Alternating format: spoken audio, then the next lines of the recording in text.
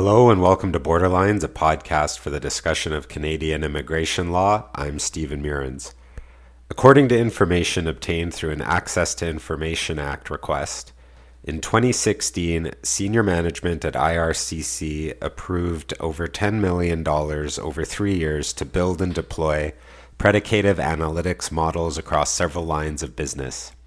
The goal would be to triage applications, conduct network analysis, to link fraudsters to clients, and process low-risk applications.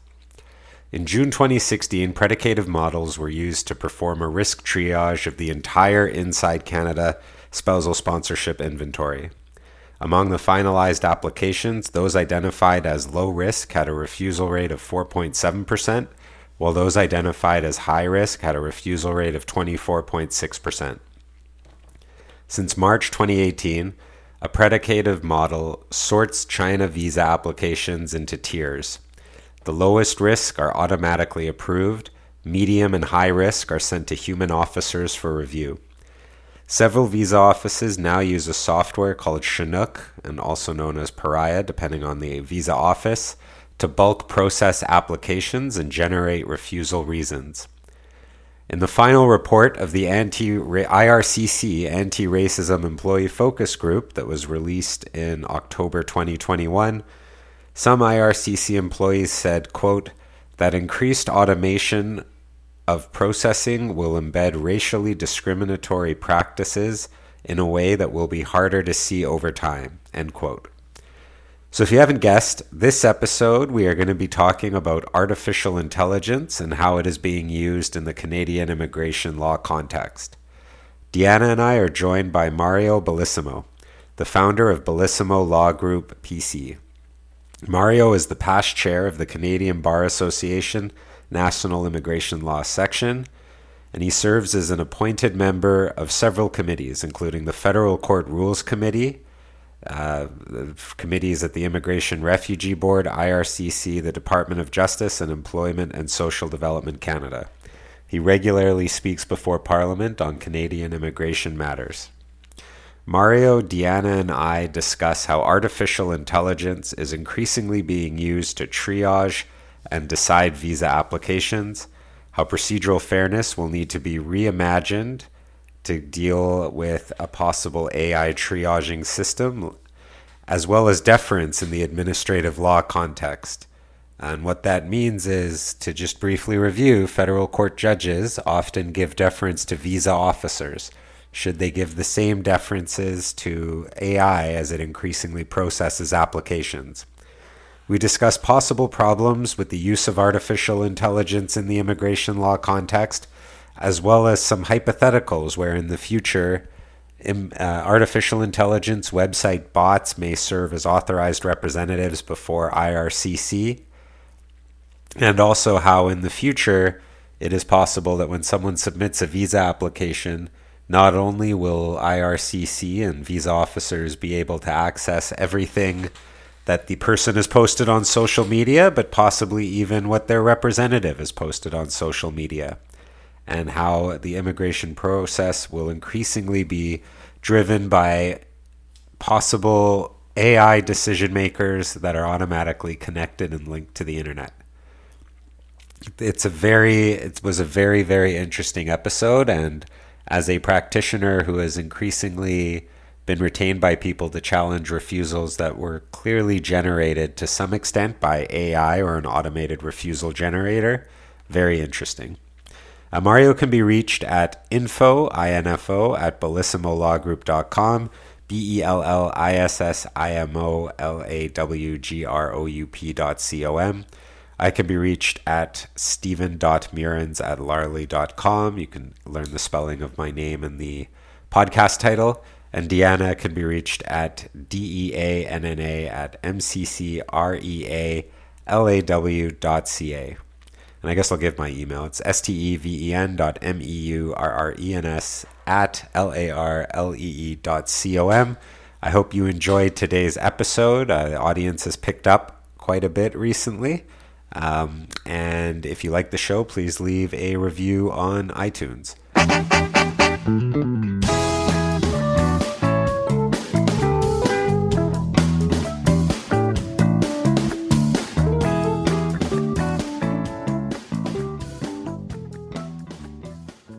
So if you've seen my latest blog, two of the most dangerous immigration questions in reference to both temporary applications and permanent residency applications, the standard question, have you ever been refused or in any other territory or country?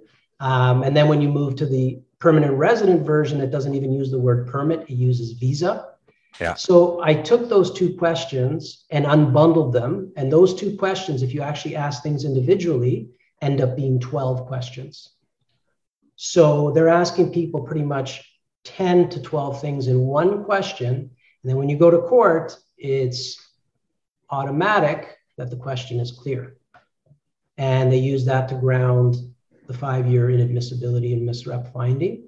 And it's just, to me, it's just amazing. It's, as I said in my blog, it's like a gotcha exercise. Are we really trying to elicit information or are we not?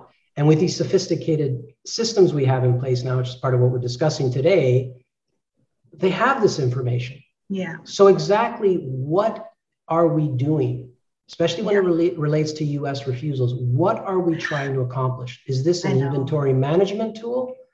Deanna, you and I were heavily involved with the CBA. Remember when we were pushing for the 2-year bar, that there be stages of misrep finding penalties, 2, 5, 10, whatever, rejected. So everybody's a 5-year ban now and the consequence to applying. So it's disappointing the way some of these inadmissibility provisions are playing out.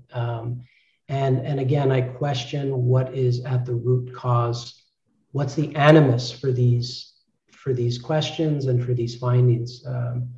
If you see most of the refusals now, let's say out of China, I think 71% are misrep findings.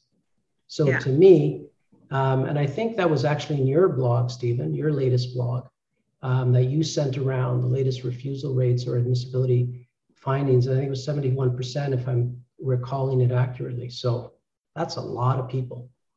And we've been talking a lot to Sharma also about what's happening in India in terms of, what's happening with misrep allegations being thrown at people, where it's not just a genuineness assessment where you find a relationship to be non-genuine. Well, then they also throw at them a misrep allegation.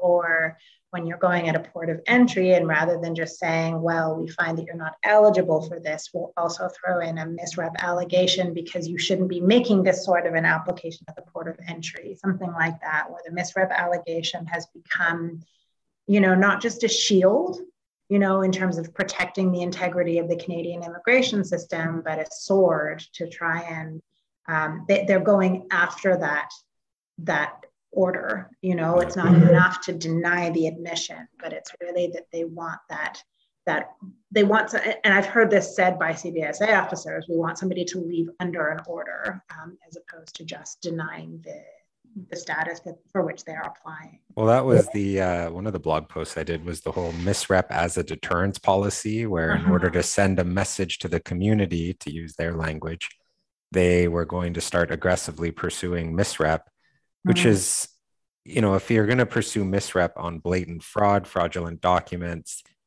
fine. I mean, I have no problem with that. But it's, as you were saying, Mario, where you see all these federal court decisions now on misrep findings where someone said that they didn't have a previous refusal and isn't allowed to leave a refusal. Is a canceled US visa a refusal? When you're getting into the nitty gritty of terminology, it is, what is the point? Like, what are they after?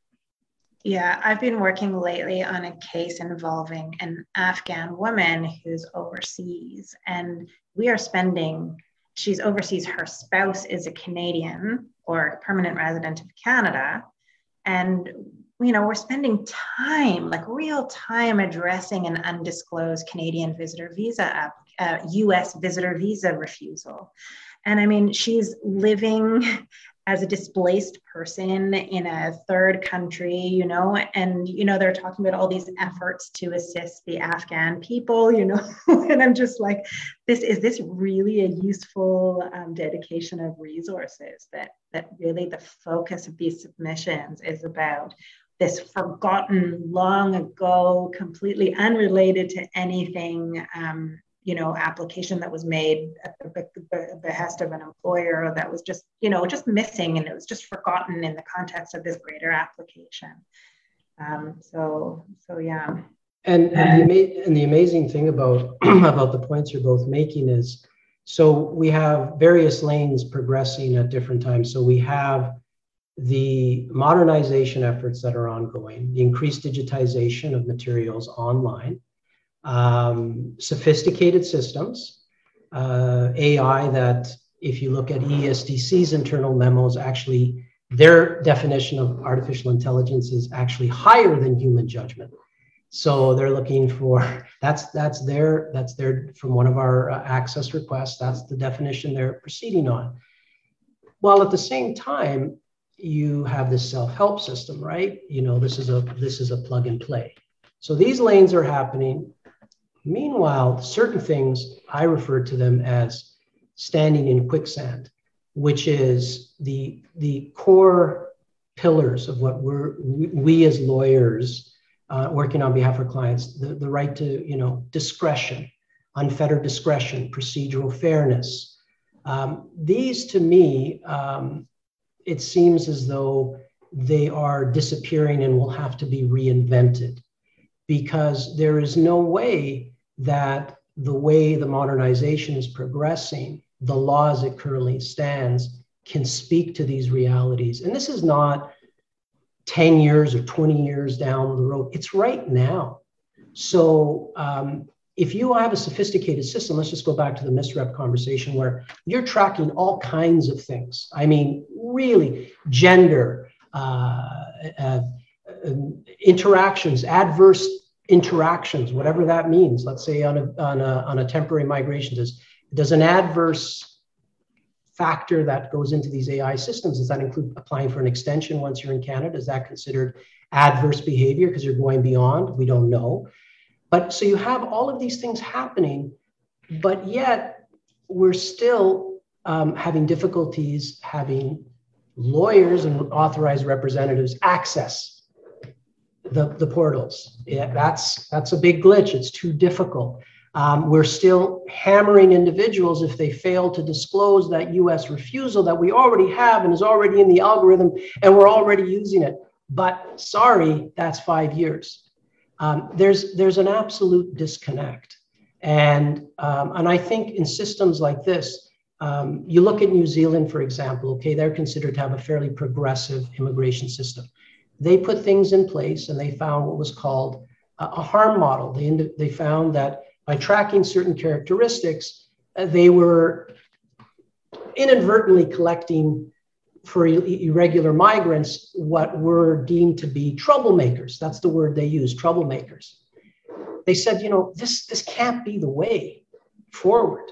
So they came up with the New Zealand algorithm charter moving forward, responsible governance. So why I'm so motivated by this area is because when I first started this, I thought, okay, artificial intelligence as a part of what we do, right?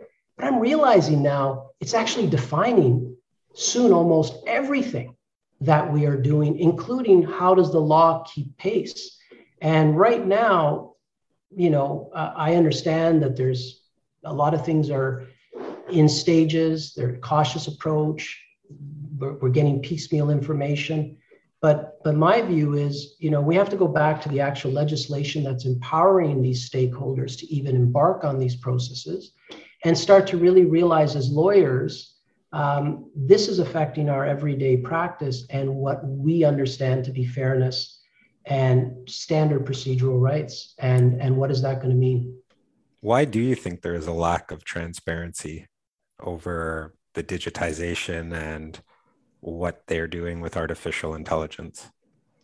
So, first of all, it's very difficult to answer that as in one brush because different agencies are doing different things. Some people are outsourcing their AI development. Others, like IRCC, are doing it in-house. But so far, it's, to boil down what the answer has been, we're still developing. We're still trying to understand how to do this. We don't want to make any definitive pronouncements. But my view is, if you start triaging applications, you're already into it. Even if you're into India, you're into China. So, there's that big talk about, the 3 tiers. And the first tier is automatic positive eligibility assessment. Okay.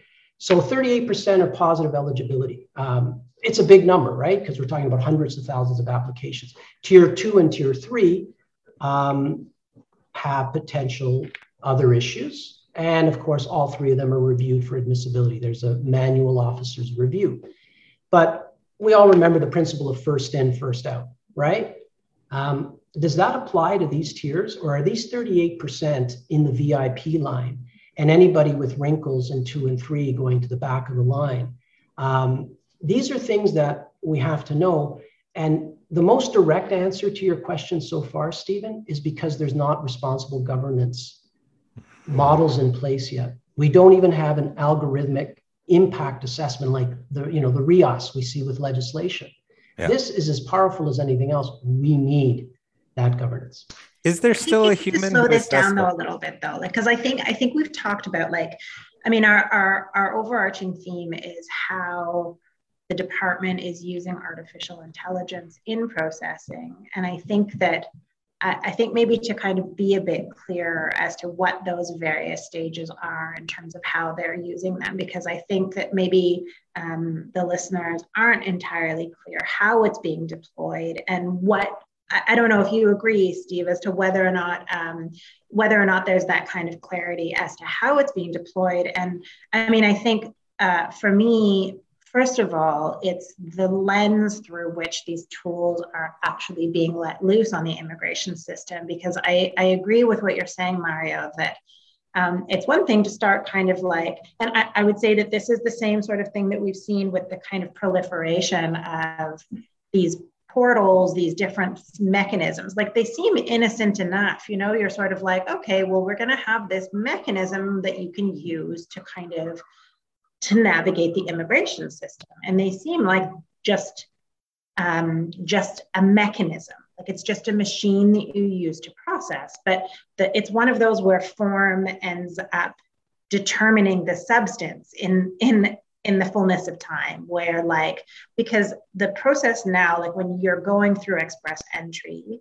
the fact that you have to go through this representative portal, the fact that when a lawyer represents a client, the client can't access their own file, for example.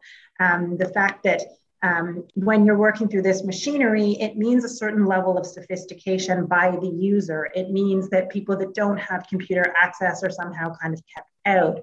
The fact that they've now started using completeness screening as being one of the determinative things about what cases, like if you don't have a certain document, then we're just going to bounce the whole application. These things are no longer just about the way that they do it. It's substantive in the sense that if you don't have the right documents, you're just not going to get through. And that's going to, the number one thing that I think prevents a person from self-representing is that if they don't do it right, it's just going to come back to them, And so it basically is an access to justice issue. It's not simply about the machinery, it's substantive. And so that's what I think I want to kind of get at more with the, going back to the real basics, first principles. What's the issue with artificial intelligence? How does the influx of artificial intelligence, how has that impacted substantively what's happening in immigration processes? Well, I think the first principle coming back, and I think there's 2 separate areas of artificial intelligence. There's how the user interacts with the system, which is what you're referring to, Deanna. And then there's what Mario was talking about, which is increasingly who makes the decision. Exactly. Is there a human or is there a computer who makes the decision? Well, I was just using the example of the portals as a way of showing, I think that's different, but I'm just using that as an example of how automation has entered into it. But I think artificial intelligence is different, but I personally am not clear exactly how AI is being used in the immigration process. And I don't think that the average user is clear. So I think just information about how it's being used. And then I think there are ways, because my sense is that it's being used much more in the enforcement side as opposed to in the enabling processing side. But again, I'm not even sure, because I'm not sure how that has played out, and what levers were decided to be pulled in terms of leveraging artificial intelligence. And so I think if Mario has insights into how that's working, I'd love to be illuminated. Okay, so I'll do a quick across IRCC and ESDC and CBSA. Yeah. So IRCC, so there was the Economic Action Plan passed in 2015. And that was to manage volume, right? So finally, in 2018, we get these management of TRVs in India and China, streamed through three tiers, tier 1, tier 2, and tier 3, all ultimately have officer manual review at the end. Tier 1 is an automatic eligibility assessment that is done by the artificial intelligence. It is streamed directly to an officer. That's 38% of applications. At the same time in 2018, well, actually, I'll hold off on that because it's a joint one. 2019, they indicated that they are developing a playbook on automated decision support to provide the end user with clear reasons. And our hope for those of us that are working in the AI stream is that clear reasons would mean you actually get the full reasons and not the standard boilerplate. So that could be a positive. Hasn't happened yet, as well as your clear identification of your right to seek judicial review in certain cases and the timelines. Hasn't happened yet, but that's one of the initiatives. The other initiative that's going on is a joint one between the DOJ side on the IRCC and Employment and Social Development Canada, looking for pre-removal risk assessment and humanitarian and compassionate litigation support tools, predictive outcomes for the litigation, combining some of that data mining to see when they go to court how to challenge these. The systems right now, to Diana's point, the artificial intelligence is set up. Apparently, it's based on a number of past officers' decisions. There's the removal of poor quality data. And then you have adverse information that factors in. And then the system is retrained by a data scientist. And so it's supposedly continually updating itself. So that's on the IRCC side. ESDC currently has 31, at least on my last check, 31 AI initiatives, 12 of which can be linked to what we mainly do, which is LMIAs and work permits. 9 are partially or fully outsourced. IRCC, I think I said this before we got online, they're doing all of their AI development in-house. ESDC is farming some of it out, which raises all kinds of issues of data licenses, who controls things, but it's a separate issue. ESDC is looking for deep learning and how, for example, they can carry out labor market program evaluations. So that's happening right now. On the CBSA side, you have radio frequency identification, which you may have heard, and it's already that data is being embedded in certain cards, passports, enhanced driver's licenses, Nexus, that has been developed and is in place now. They're also developing a chat bot with Deloitte, and they're hoping that 85% of questions can be answered. I've heard IRCC is thinking of something along those lines as well, as is ESDC. I think eventually we're going to see chat bots, obviously, everywhere. And then there's some stuff outside of our, there's commercial risk assessments being done with AI, but there's also the facial recognition that the CBSA is using and other border information service data that they're collecting. So there's a number of initiatives. Helios is one of them. It's called, and so these initiatives are all kind of happening. You're learning about them more through our access to information requests. through some conversations I've had with some officials, some presentations I've done.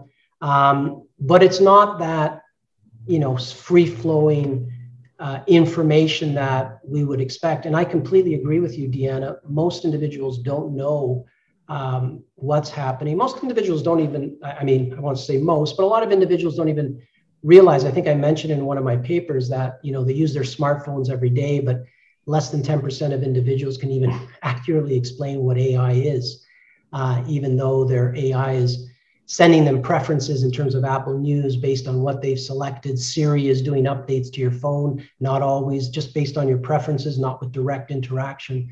So a lot of these things are happening. Countries like Australia, New Zealand, the United States are further along. And so we've looked to them to see some of the wins and some of the losses. It's really important because this is not I don't take an anti-AI stance. I think there's a lot of opportunity here with AI. There's a lot of benefits. But we have to realize that this is not binary. It's not because it's science, it's right or it's wrong. There is a tremendous number of layers. The data that goes in and the data that's refined as you go, history has already shown us can lead to heightening the divides in society politically, further driving and disenfranchising various groups, gender, other racial status. That's already happening. So it's not a neutral technology. And because it's not a neutral technology, which I think is the main takeaway, that's where we get back to that whole AI responsible and innovative governance. That is really, I have a number of presentations coming up over the next few months. And a lot of that, my discussion is going to be upon what's the impact on decision-making. Are we using this as a tool, which Diana was speaking about, to triage, to help inventory management, and how much of it is decision-making? What's the impact on discretion? And ultimately, what tools do we need to help guide this? The stakeholders are speaking about responsible governance.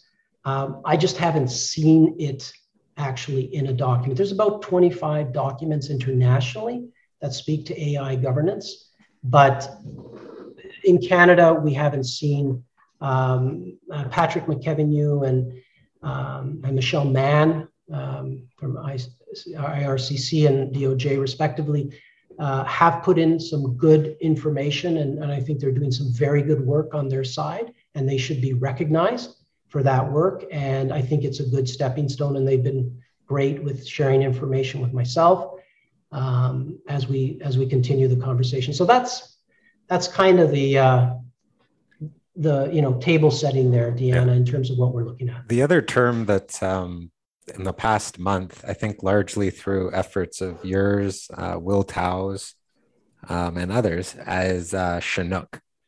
And I don't know if it's just one component of AI that's become a particular attention focus of lawyers and increasingly the general public. But do you want to provide an overview of what Chinook is as well? Okay, so Chinook, and there's another one in Manila called Harina that hasn't received as much attention as Chinook, but basically it's an Excel spreadsheet with a number of drop-down, it's about 4 modules, a number of drop-down menus of reasons to refuse. It's an aid. It's to expedite decisions. And Will Tow has been kind enough to share a lot of information, including the cross-examination of some of the officials involved. And it's a fascinating read. So Chinook right now is not AI, but what I see it as is a precursor to AI. And here's why I think that is. So it helps generate reasons. Not all of those reasons, not all of those actions are occurring in the light of day in the GCMS. It's behind the curtain. This is an officer tool. Again, we're speaking about Back to the Future. This stuff is happening outside of scrutiny. There's no oversight on it.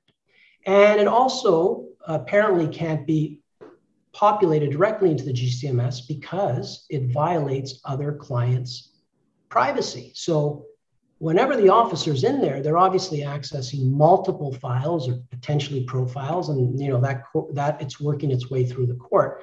And I think it's really good that this has come to light now, because these are the types of things. So what ends up happening is the AI is driven by what's called officers' rules, which are developed by senior immigration officers. The actual officers making the decisions can't see the officers' rules, but it goes into how they program the algorithms. So my concern with these types of approaches, which are behind the scene, is how much of this gets buried in these officers' rules. So let's give a practical example.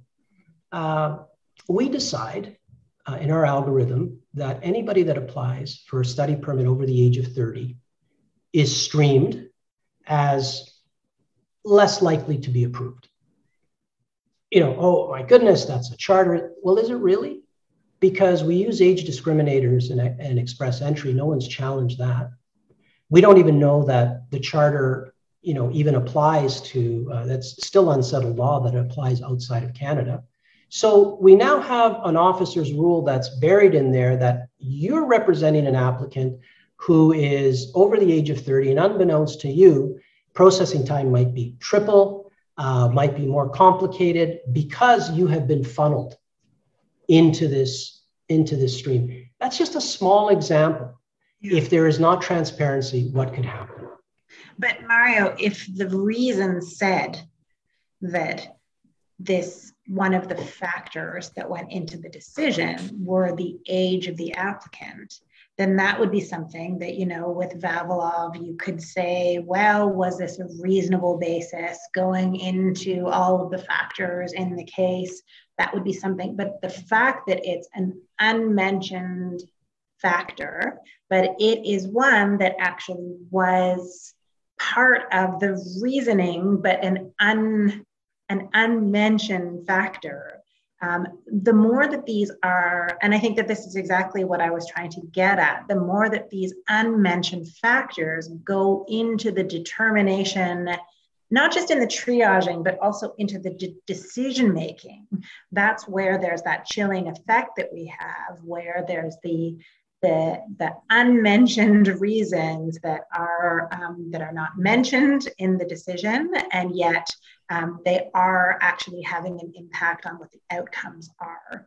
That if they were stated, then they would be able to be out there in the decision. There would be that transparency. That would be something that then would potentially be up for consideration on judicial review.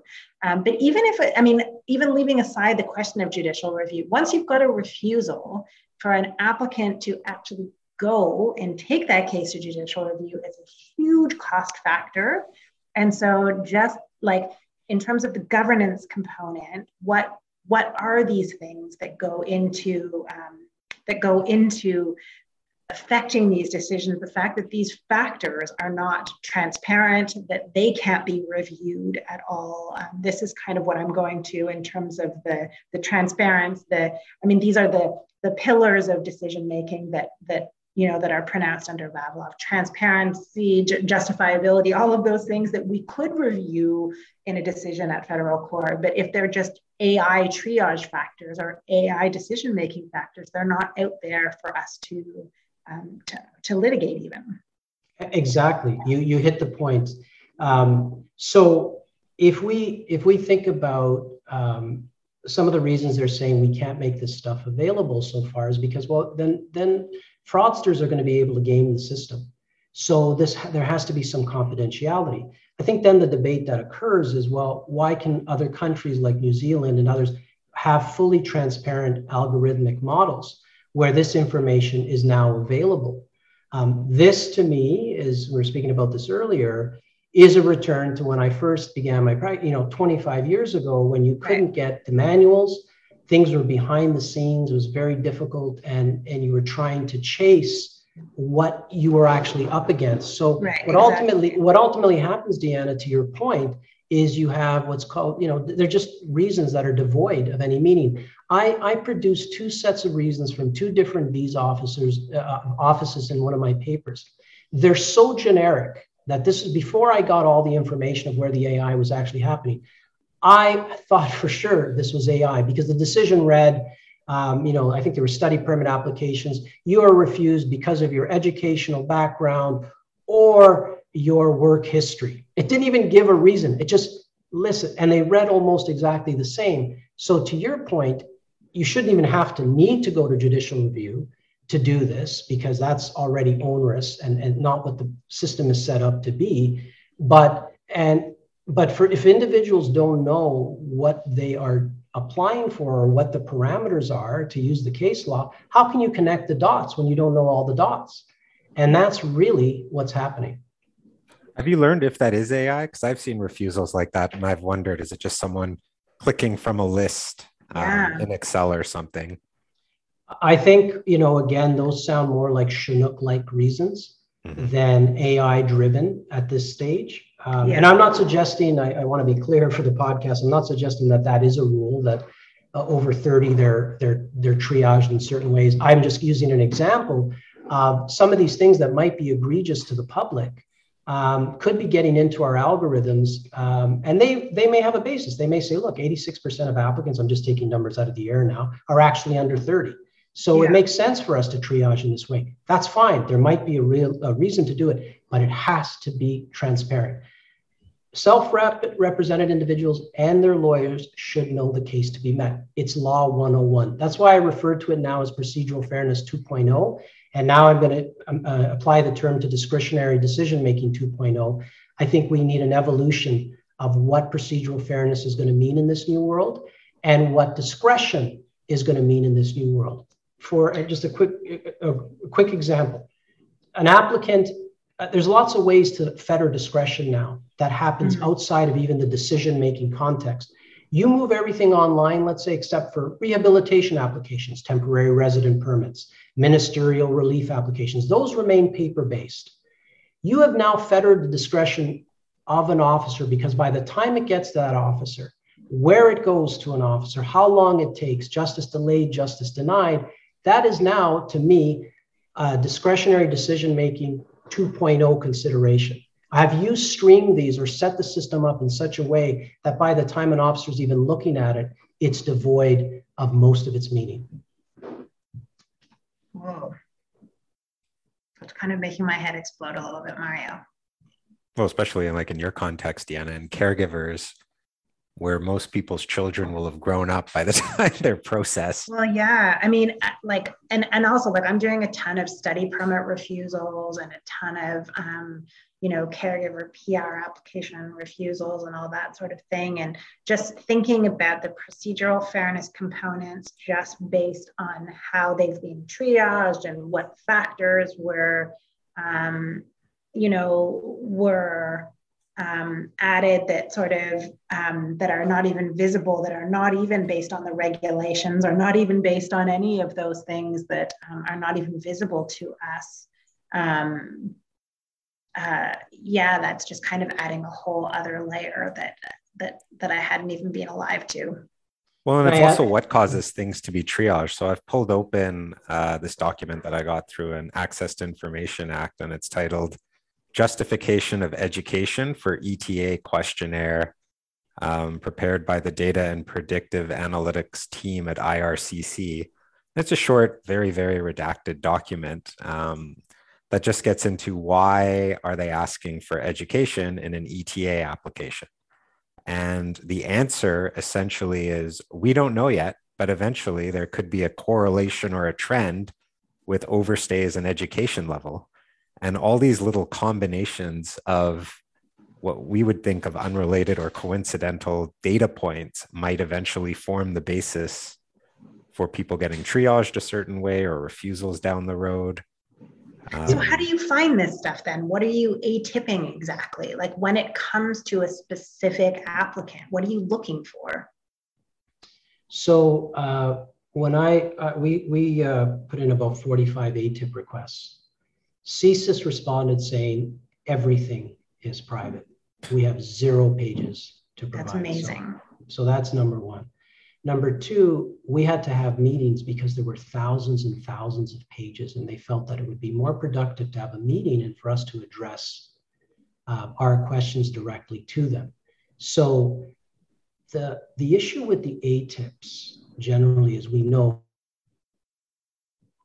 is that this is moving so fast that the information you might be receiving today, to Stephen's point, has already been used in a new trend, a new rule, and you're just chasing delayed information.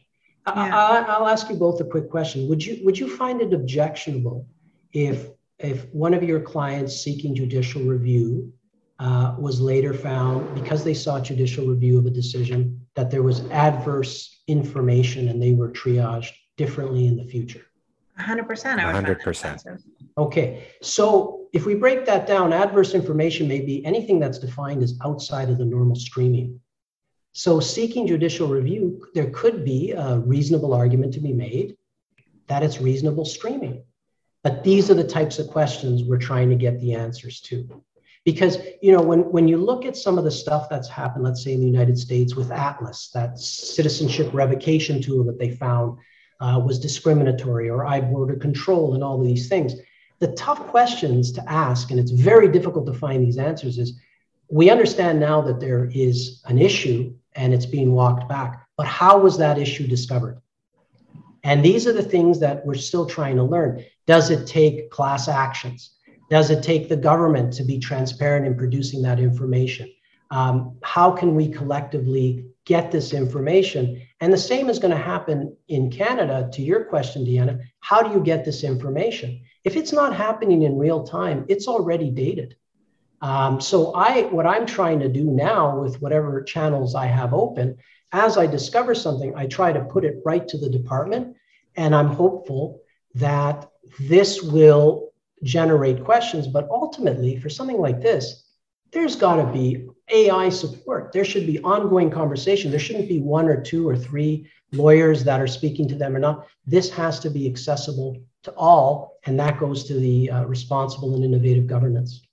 Let me ask you, when you said this thing about the call to practitioners in terms of being aware of this issue as a procedural fairness issue, be practical and tell what is the practice point you're making for litigators, for example. Let's say you do have a study permit refusal or you have a permanent residence refusal. How do you change your practice in terms of responsibly litigating that issue, knowing the way that AI might have affected the decision-making process? So I think there's a number of steps involved.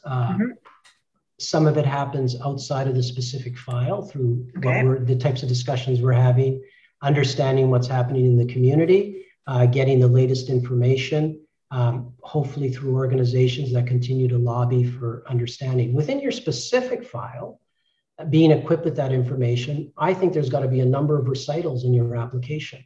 How the application is being decided, what tools have been used to triage, what tools were used to decide the application, who worked on the application. It's almost like putting a bunch of questions that if you're eventually litigating that matter, are live issues before the court because you've put them right into your submission.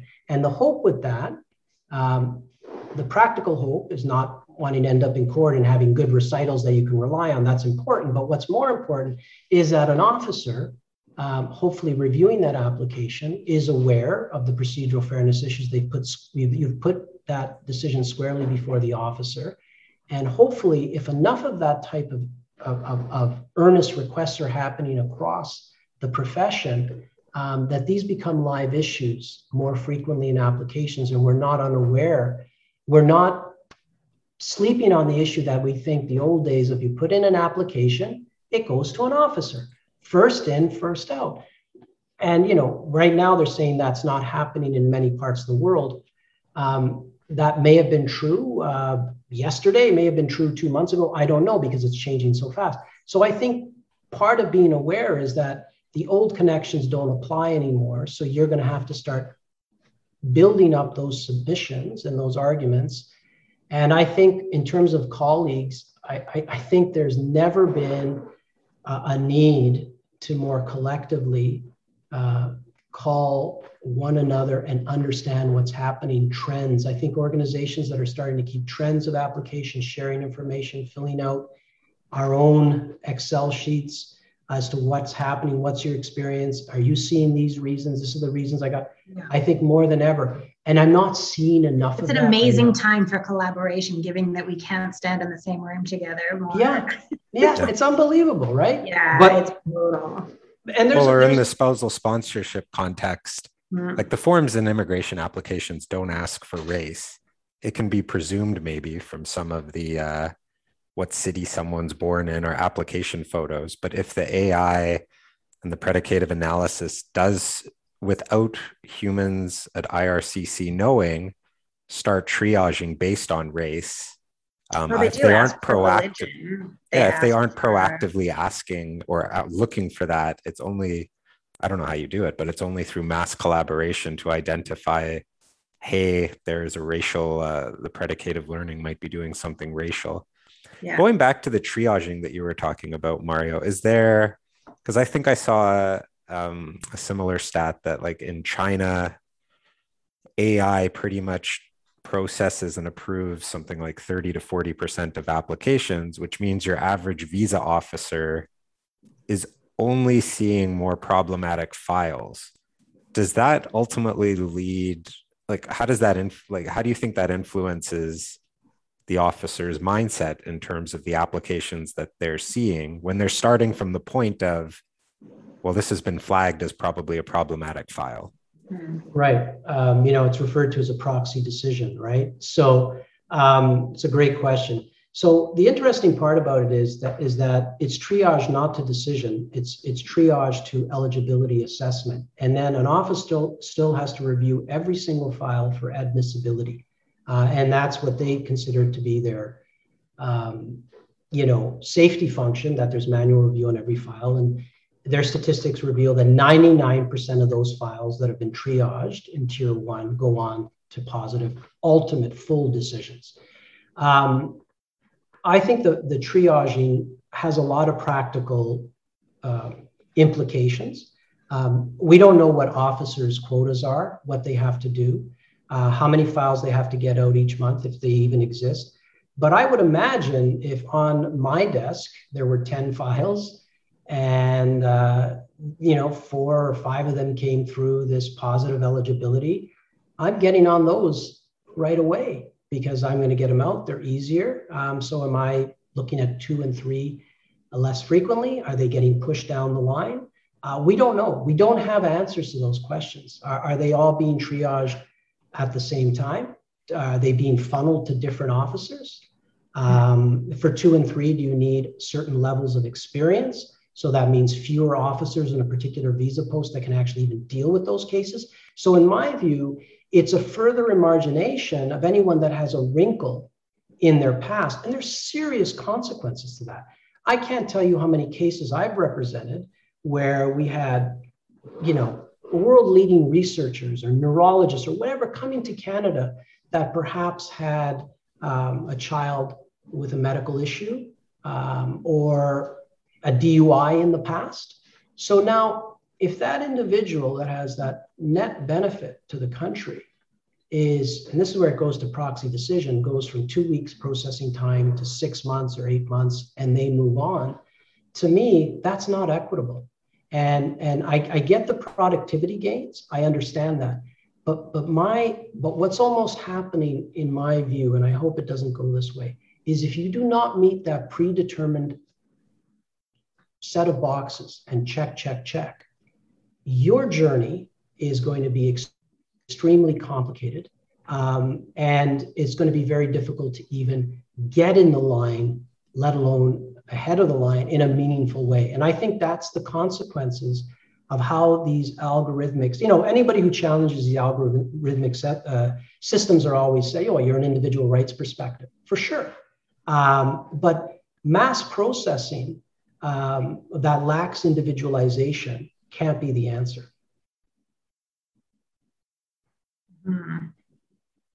Because then I think also, we did a podcast not long ago on mandamus applications, and I would think that would be a particularly fertile ground to investigate the way that some of these algorithms are being played out, because in those particularly long delay cases, the impact of how this triage is working would be, really being tested, because presumably these factors will be at play in terms of why those cases haven't come up for determination. Yeah, and I think there's bigger legal questions, which are, well, what's wrong with doing it this way? If you are trying to attract a number of applicants to meet certain quotas, to argue the other side, these 80% of applicants present the biggest gains in terms of immediate processing, no wrinkles, no issues, 20% that are going to be displaced. Sorry, Mario, I'm thinking like you're talking about these as procedural fairness issues. And I'm just wondering, like, are they procedural fairness issues? Are they kind of like, is there actually a commitment, or is there an obligation to first in, first out? I mean, I know that under Stephen Harper, there was a very clear, like, well, there's no promise. I mean, that sort of like, I mean, that was the turning point with Express Entry, that like, we're no longer promising first in, first out. There was no, and I mean, I think that that's why so many of us were so troubled by the whole ministerial instruction, Express Entry, that the idea, like, is this actually, I'm sort of going back at the kind of deeper kind of legal framework kind of perspective. Like, what is the part in our legal framework that makes this, that problematizes this idea of them saying, well, we're going to treat these ones first? Like, how do you get at that invidious issue as a whole? Exactly. That's why I'm referring to it as procedural fairness 2.0, because it's going to have to be reinvented, and it may not be reinvented in the way that we understand it to be. These, triaging models, terminating the federal skilled worker system, queue, we haven't fared well when challenging these types of issues. Yes, I see what you're saying. Okay. A lot of lawyers are very upset, rightly so, with the lack of access to the TR to PR pathways, and let's challenge, let's sue. But what exactly is, to your point, Deanna, the administrative responsibility? What is the administrative right of having counsel in that situation? Does it extend to counsel actually uploading your application, or does it just simply mean that you have the right to have consultation behind the scene, or maybe not? So these legal principles have to be redefined at this time. And this is why I urge the stakeholders that we need to be in the room, because the system they develop is going to be here for a long time. Okay, I'm finally catching on. I'm a little bit slow to the uptake, but really it's not so much about the litigating as about the governance issue, because ultimately there's no kind of legislatively given right to first in, first out. It's more about this strategic, like, what is the plan? What is the methodology that we have signed on for? But I think in terms of the fact that there are factors that are being used and the transparency issue, to me, that is a rule of law question. And that is not, do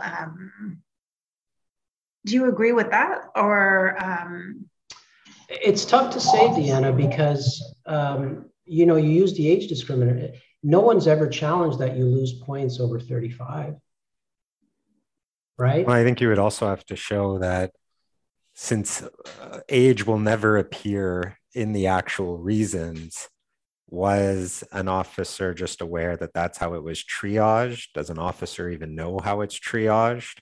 Right. And did the officer then conduct their own assessment?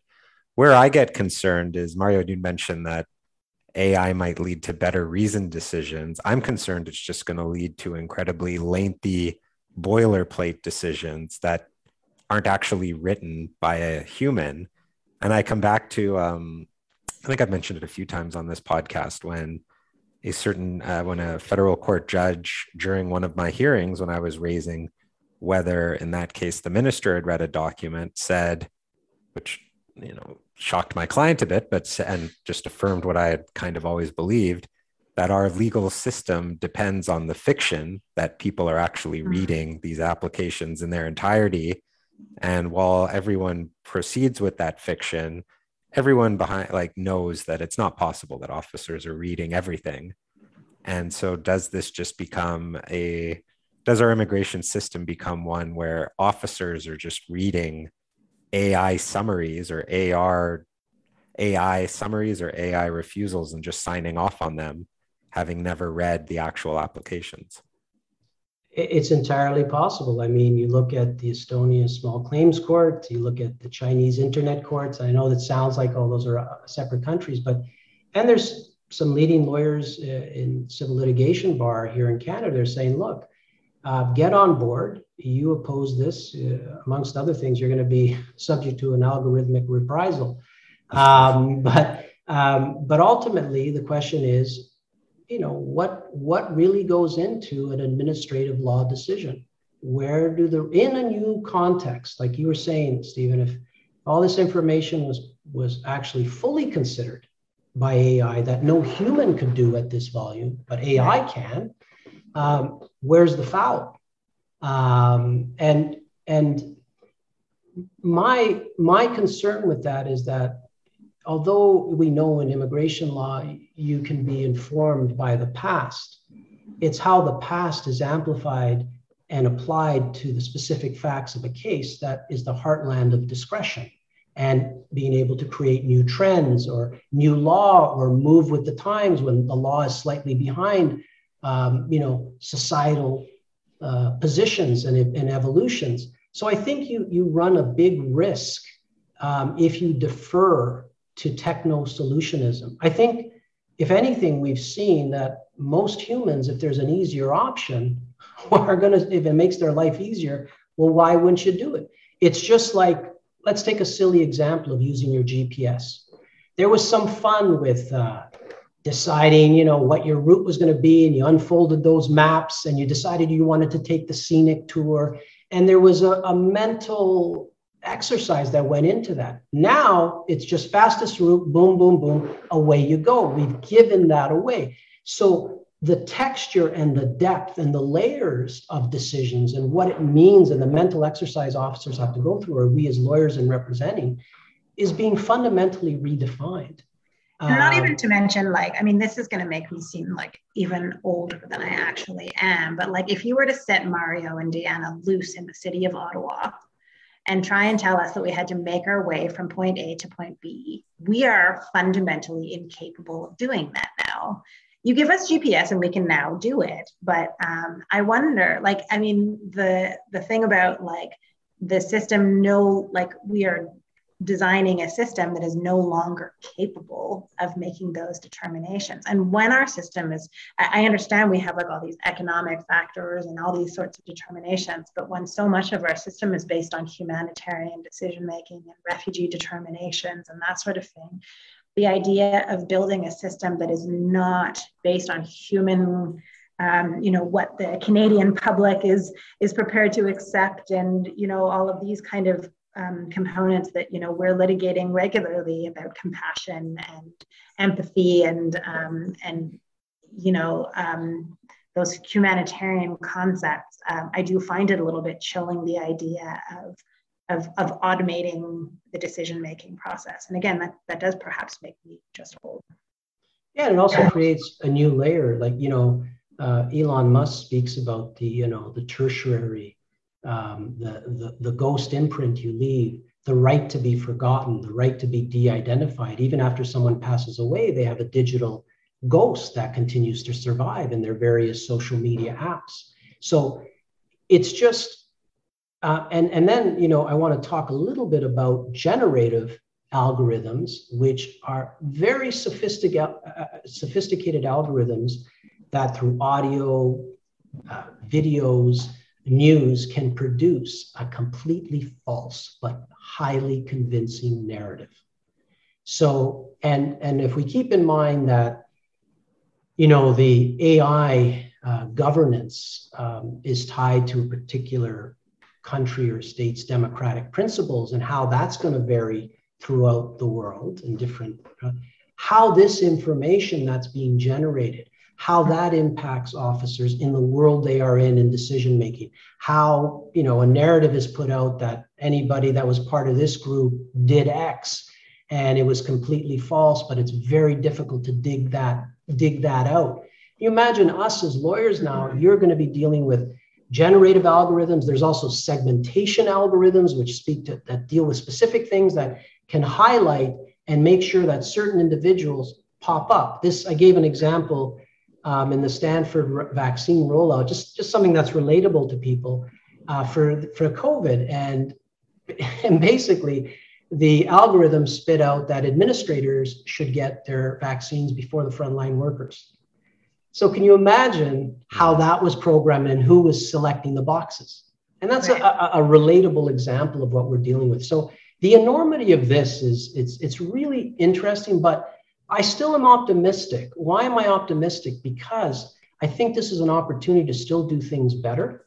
I think it's an opportunity if we're in the room, and this is the main thing that I've earnest call to all stakeholders. I've made this all over, and I'm sure others are doing the same. We have to be in the room. There has to be transparency.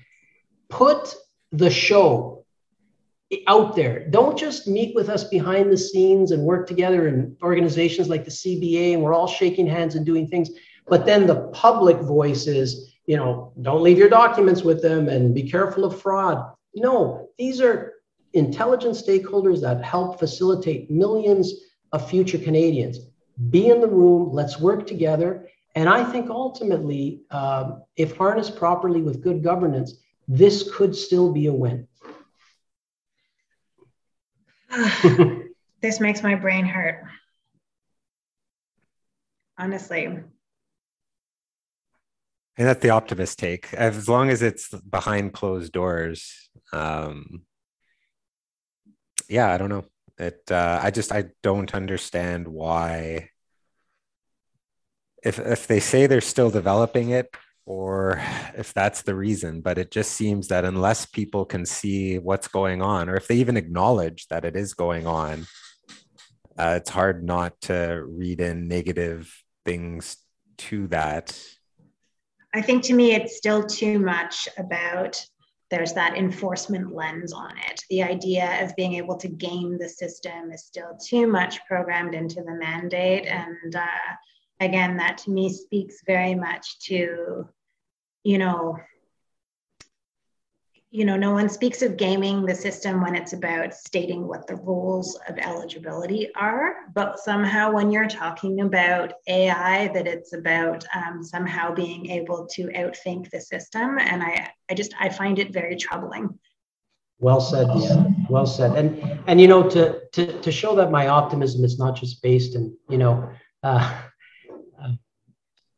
just thoughts. Ravel Navikant, who's I don't know if you've heard, but a leading thinker in AI. And basically, and I agree with the position that AI is nowhere close to replicating the human brain, okay?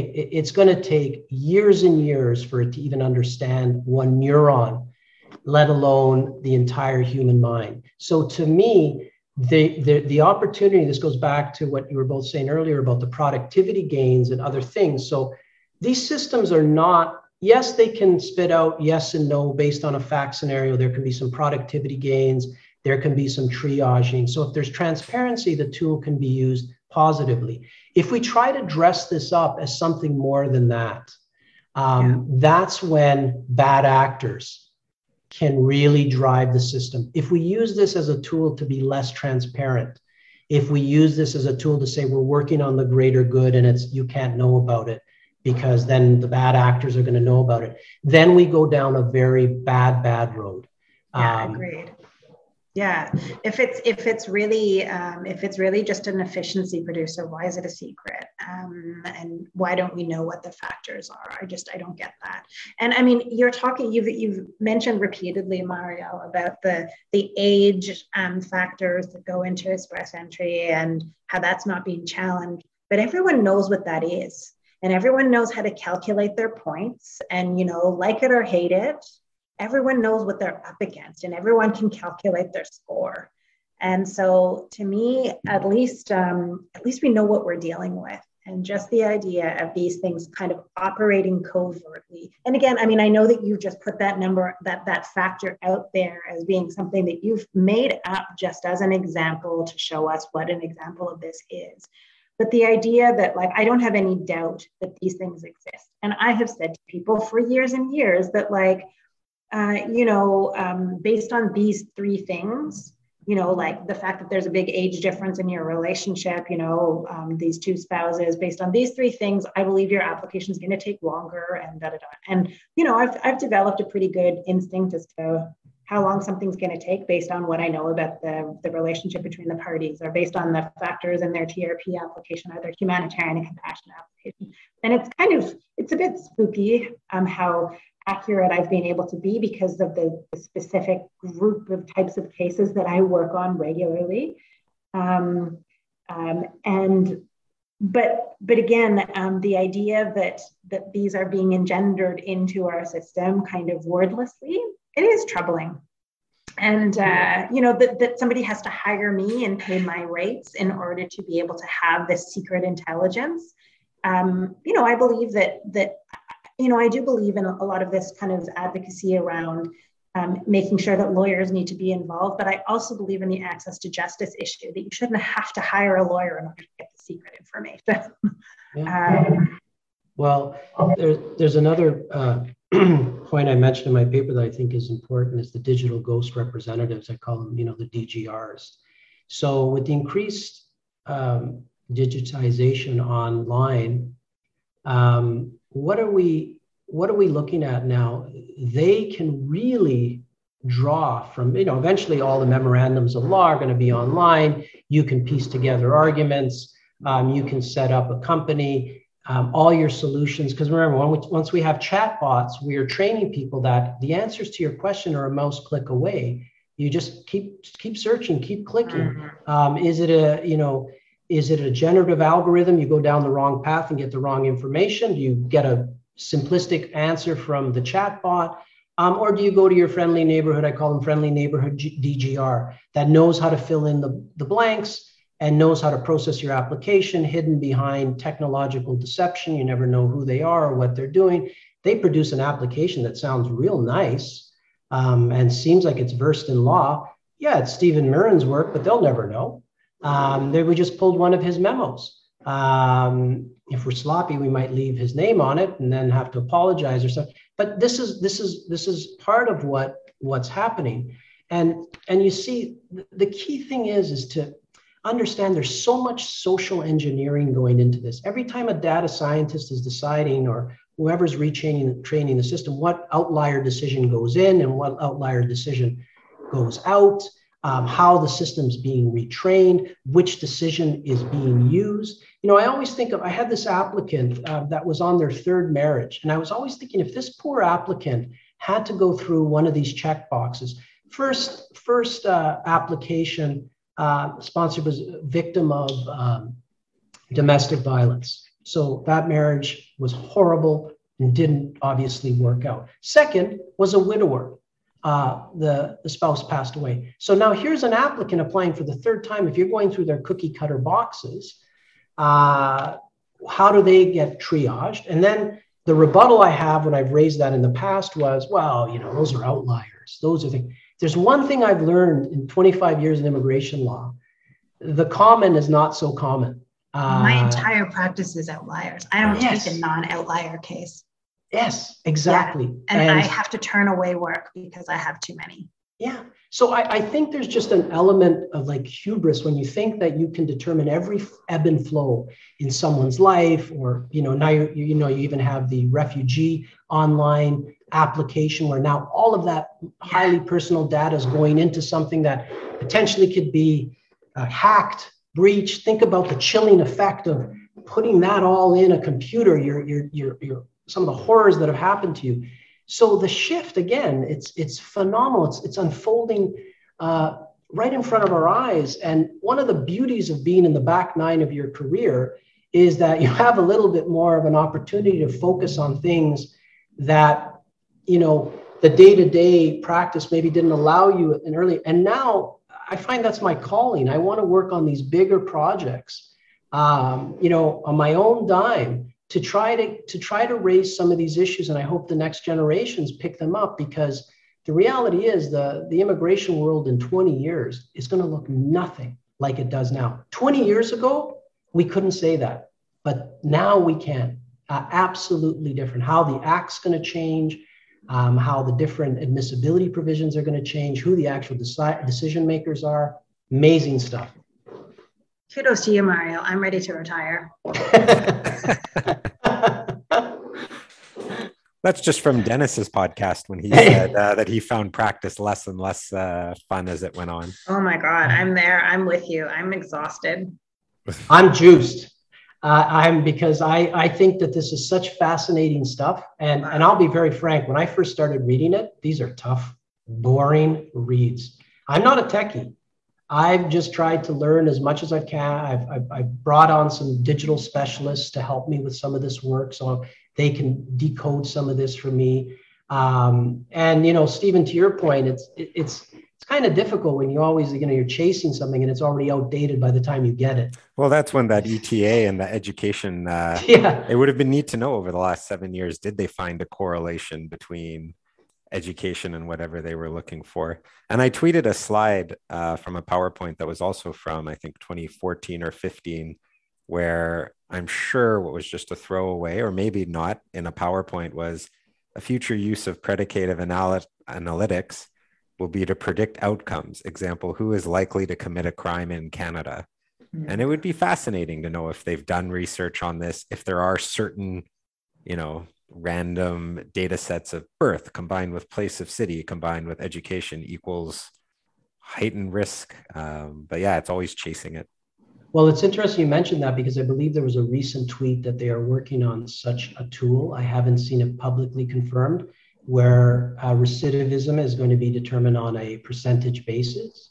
And talk about lack of individualization. This is the Ewart case that we talked about in the paper, the Supreme Court of Canada decision that went to the whole point of, as an Aboriginal, they didn't factor in his risk elements because there was no Aboriginals in the algorithm, and it was determined that it couldn't be represented. So it goes that way. But, if you think about it now, they have, I don't know if you heard about this, they have it broken down to certain judges, and one judge was determined to release the fewest people immediately before lunch. Did you read about that? Yeah, it was phenomenal. And so these are all the patterns we're picking up, and who knows, there might be. What are you measuring? Which, decisions and release rates, and No, but what are you measuring? Are you measuring the decision maker? Or are you measuring the applicant? And so I think that there's science, but I think that there are these little nuances to it that I think so much can get lost in all that. Yeah, it's a human process. It sure is. There's still the programmer behind it all. That's why I quote Mr. Roboto. I think Dennis DeYoung had it all figured out in the early 80s. Yeah, you got it. Got it. Yeah, I'm gonna go to my farm. Thanks. Thanks for confirming, Mario. Always get to business with you. On that note. Yeah. I think we've scared Deanna enough for one day. Oh, God, yeah. Oh, my God. It's a good discussion, though. I think it's a really interesting discussion. Oh, for somebody else. Well, yeah, no, and I think, 5 to 10 years, who knows what practice will look like. Well, I feel like when someone applies, their whole social media history will be immediately available to IRCC is my prediction. As will their representatives. Yep. I'm definitely getting it. I don't do social media. As will the strength of the representative. Deanna's stronger on this case, not so strong on that case, based on certain outcomes. All of a sudden, you're going to be defined, no matter the nuance, the judge, or as Deanna said, the old expression, the devil's in the details. That's all lost because we're just looking at the algorithm and the shiny numbers that's been spit out about Deanna's performance. So don't hire her for those cases. Don't hire Mario or Stephen for those cases because they're not good at those. So this is going to go far beyond the information that's going to be at their fingertips will be amazing, including think about comments that are made or criticisms and other things. Do you approach these as objective representatives, or you have an axe to grind? Are you as a representative going to have an adverse information file? Remember that meeting we went to, Mario, way back where it was like, wow, what about if we just took a blood test to see if somebody was going to make, and both Mario and I just sat there with like our chins down in our laps being like, yeah, but it kind of feels like that, like, and it was said as a joke, but it's like, it is a bit like that, because it's some kind of like, there's some formula that's being looked for, and and of course there's going to be some science behind it, and somebody's going to have a certain level of comfort with that formulation. Yeah. But Deanna, I think you made the point of the day. If this is for triaging and productivity gains, it should be transparent. What's all the secrecy? And I think that's a great point. And one that I think other countries are doing it. So I think we have something to hang our hats on when we're requesting it in Canada. But I think this is like, what my husband would call déjà screw, that like, I feel like we went through this with the whole ministerial instruction, like when it's kind of like when we're having these kinds of conversations, like when there's this whole thing that we can't talk about, where it's like, oh, no, don't worry. We're just going to figure this out. It's all going to be fine. You'll see it when it's done, and everybody's railing and being like, well, can you just show it to us? Like, what's the plan? Why the need to be like, we'll just set it up and then we'll talk about it once it's there, or this is just for operations. This is just for automation. This is just about efficiency. Same with GCMS. It's kind of like, we've been here before, and it's this kind of like rapid devolution of transparency, accountability, democracy, decision-making, and so we can have all the Vavilov stuff we like, but as much as the more and more that the factors that go into decision-making, triaging, all of this processing become invisible to us. To me, it's not what is intended in a free and democratic society, Yeah, and at its worst, it almost feels like elitist condescension, doesn't it? Yeah. We can handle it. This is really complicated. Don't worry yourself about what we put in. It's for a greater good. Just learn how to work in the system. That's your role. Yeah. And I think that's what some people are already calling for. And that's the part that I am railing against. I think it has to be relatable. We all have to be on an information plane that makes sense, not just to us, but the ultimate users. So I think if we can get there, but it's going to take a bit. It may require court intervention, maybe a long evolution to get there. This could be a 10 or 20 year fight. You think about Hilowitz with the medical inadmissibility we went through, that took, a decade.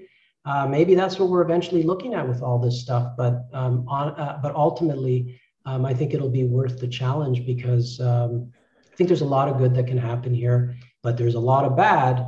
And if we're not careful, we could go down a very dark road. Yeah. The other possibility is that there's an IRCC manager listening to this right now going, you guys are worried about this? Did you see the trouble that we had scanning applications during the pandemic?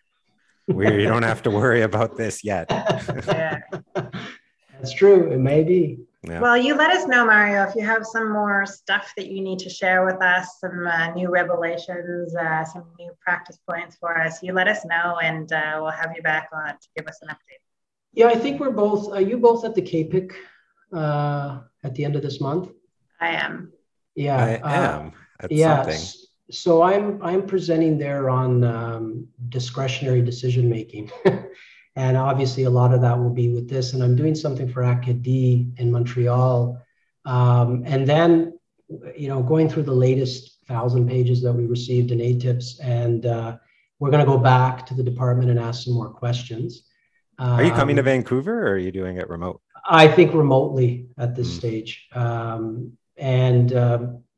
see what that brings out. I'm going to produce another paper, it's the trilogy now, it's the third paper, and see how that advances the conversation. I'd be interested to hear because I feel like my questions are getting better. As I learn more about this, I'm understanding more what to ask, like any process, but it takes a lot of time to simplify this. That is what I find to be the most challenging part, because little things like when they say that, we were talking about these generative algorithms, and that they spit out all this information, and they don't even know why. That you can't even find out the why when you look at that's if a data scientist looks at the algorithm. So that to me is, talk about a brain teaser. I don't understand how that happens. I mean, there should be a way to track this. So is this, like the internet, we don't fully understand it. Schmidt's famous quote, we finally created something that we can't fully understand or control as humans. I don't know. So anyway, yeah, as I learn more, I'm happy to share. And, yes, please. If this is of interest to people, it's a real tough topic though, because when you get into 10 points about this, you find that you lose most of the audience by 2 or 3, because they're like, wow, this is really out there. I'm not sure that this applies. And it takes a lot of mental energy to tie it into your practice today. Yeah, well, it took the first 45 minutes of this podcast before I understood what the hell we were talking about, to be honest. So yeah. I'm not the sharpest tool in the box, but yeah. No, if you're not getting it, Deanna, I'm in real trouble. Okay, my dear, it was very lovely to catch up with you. Yes, great seeing you both. Thanks for the invite. I appreciate it. All right, talk soon. Take care. Stay well and stay safe.